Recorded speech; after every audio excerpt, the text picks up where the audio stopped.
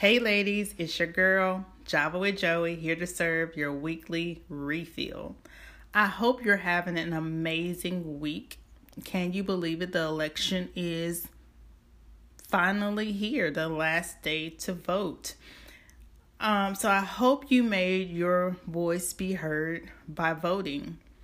This year's statements and decisions have been made that are extremely eye-opening in the arena of politics, as we hold true to the fact that the government shall be upon his shoulders. We are confident in who has the final say, as voting is a right that should never be taken for granted. Neither is prayer. So this week I challenge you to pray or continue to pray for the world, for our country. As some prepare for social unrest, we declare the peace of the Lord and supernatural healing take place. So let's dive into episode 11, I'm Only Human. It's used for saying someone has been weak in the ways that most people are weak and should not be blamed for their behavior. To prove or to say that someone should be vindicated. Whereas a human being is a man, a woman, or child of a species and distinguished from other animals by superior mental development, our power to articulate speech, and our upright stance. There are two key words in these definitions that immediately caught my attention and made me somewhat giggle. Humans are distinguished by their upright stance. Of course, this relates to posture, but means so much more as it's twofold, having a double meaning. So let's dive in to the definition of an upright stance. And we'll address the second keyword a little bit later. Let's put a pin in that one for now. We talk about the definition of an upright stance. It's to be erect, vertical, perpendicular. It implies that something is in the posture of being straight upward, not leaning.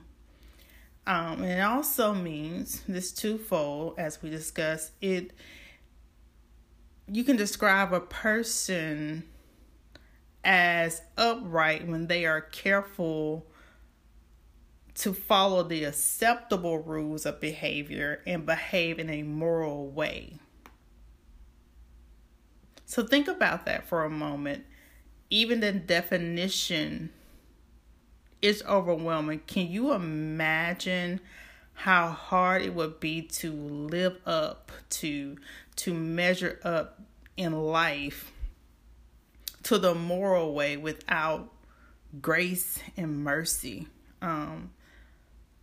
Let's stay here for a minute because I want to share with you how I see these two phenomenal attributes of God when we talk about grace and mercy, and they are freely given to us every day. The Lord and I have a personal, intimate relationship. Although I serve Him with my whole heart, my whole mind, and in spirit, I'm so grateful that He calls me friend.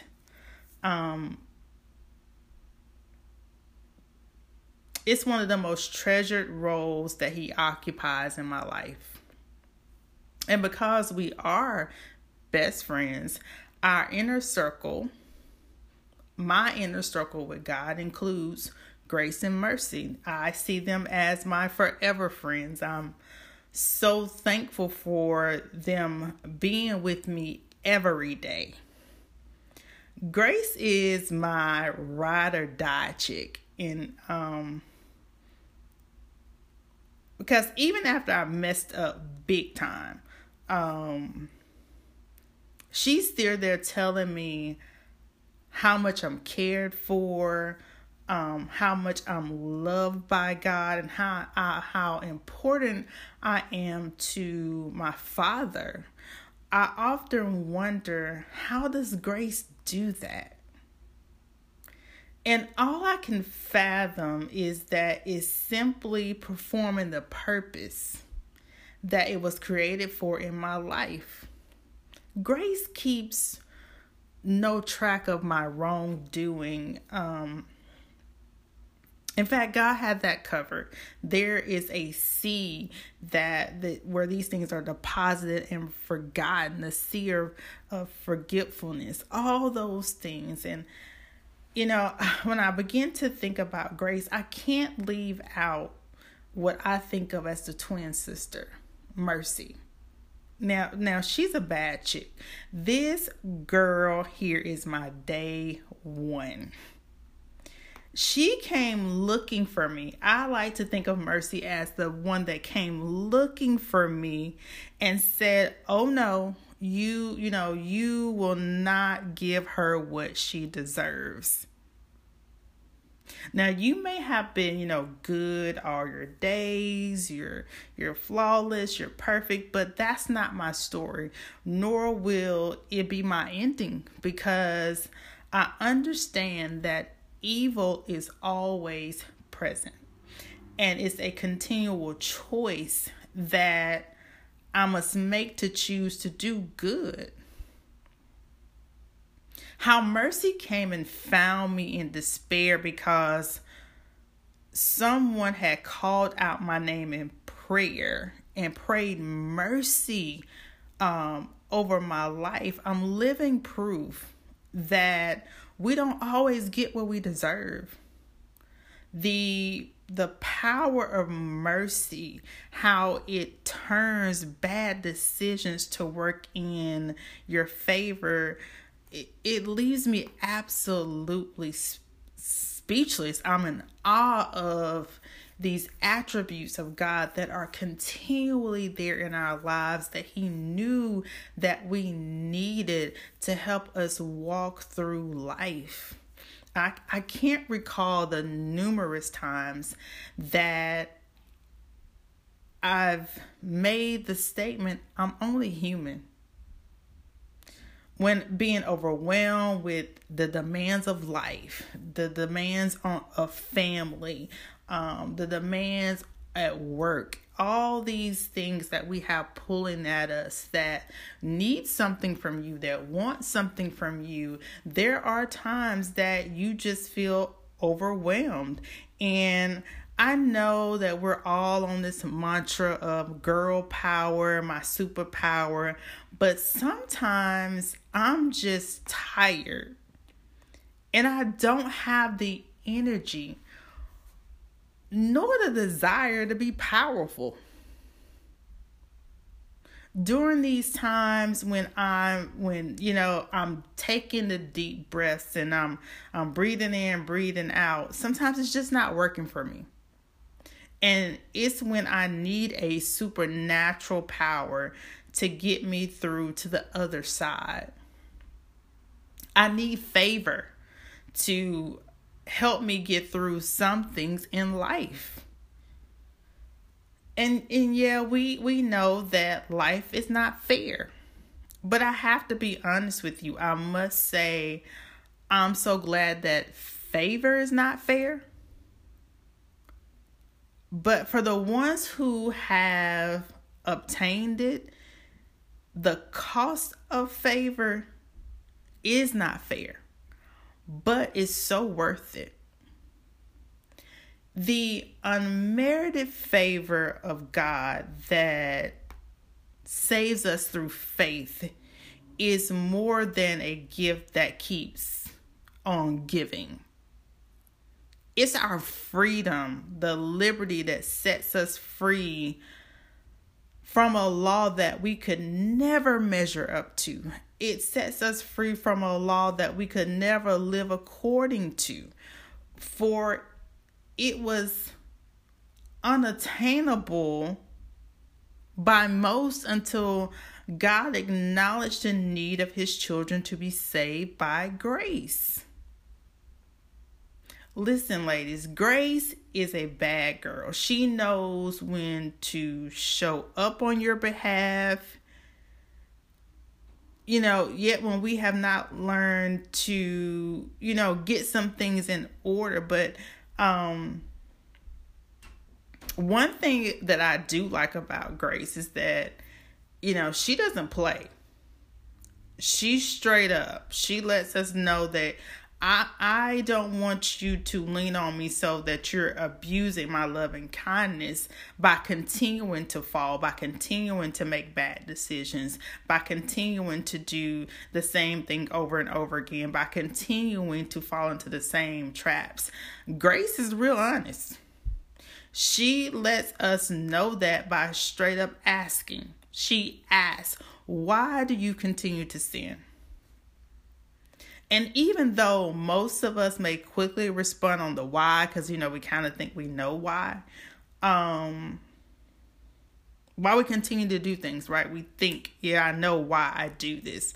But more frequently, you'll find those answers are probably mere surface replies, because if you really truly think about it, there is nothing that we would just haphazardly do that could possibly coulda, shoulda, woulda separate us from our connection with God.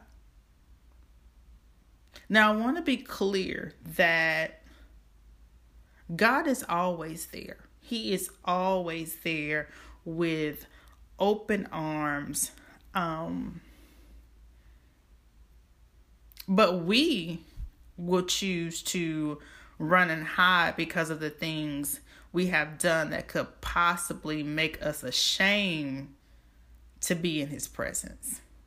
He loves us regardless. He desires to be in our company no matter what, because he's that kind of friend. He's that kind of endearing, loving father that wants to be a part of your life. But when we are covered in shame, or we are hidden in some things, that we make the decision to separate ourselves. But he's always there waiting for you to come back running to him. And he's always there saying, come home. He's always there saying, I'll never leave you or forsake you. Those are the things that are so awesome about him being our Father, our Savior, our friend. And you cannot get enough of that, of being in his presence.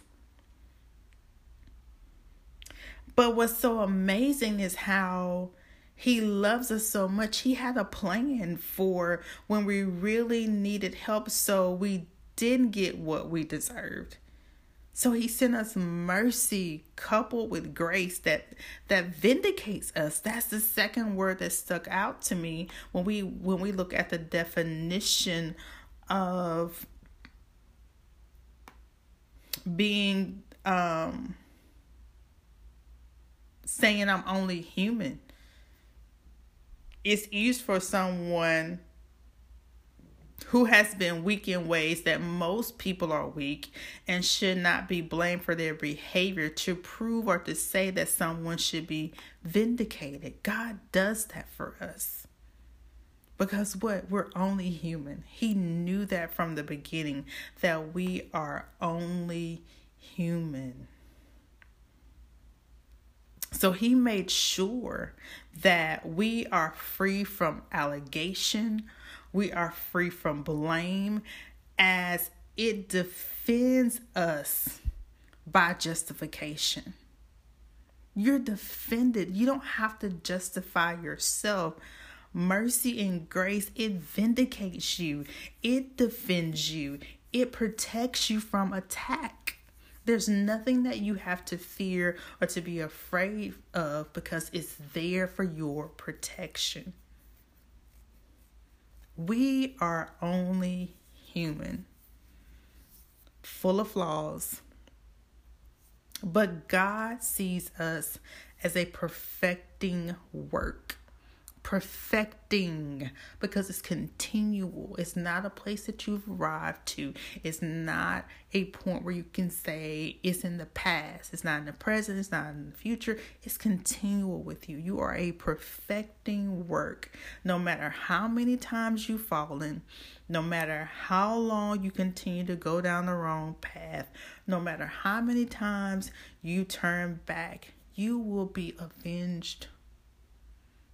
Because that's the kind of God we serve. So ladies, yes, we are only human. But we have a Father that is not. And He controls all things. Here's my question for you this week. Are you grateful for God's inner circle? Your girls, Grace and Mercy. Have a great rest of the week, ladies. Chat soon.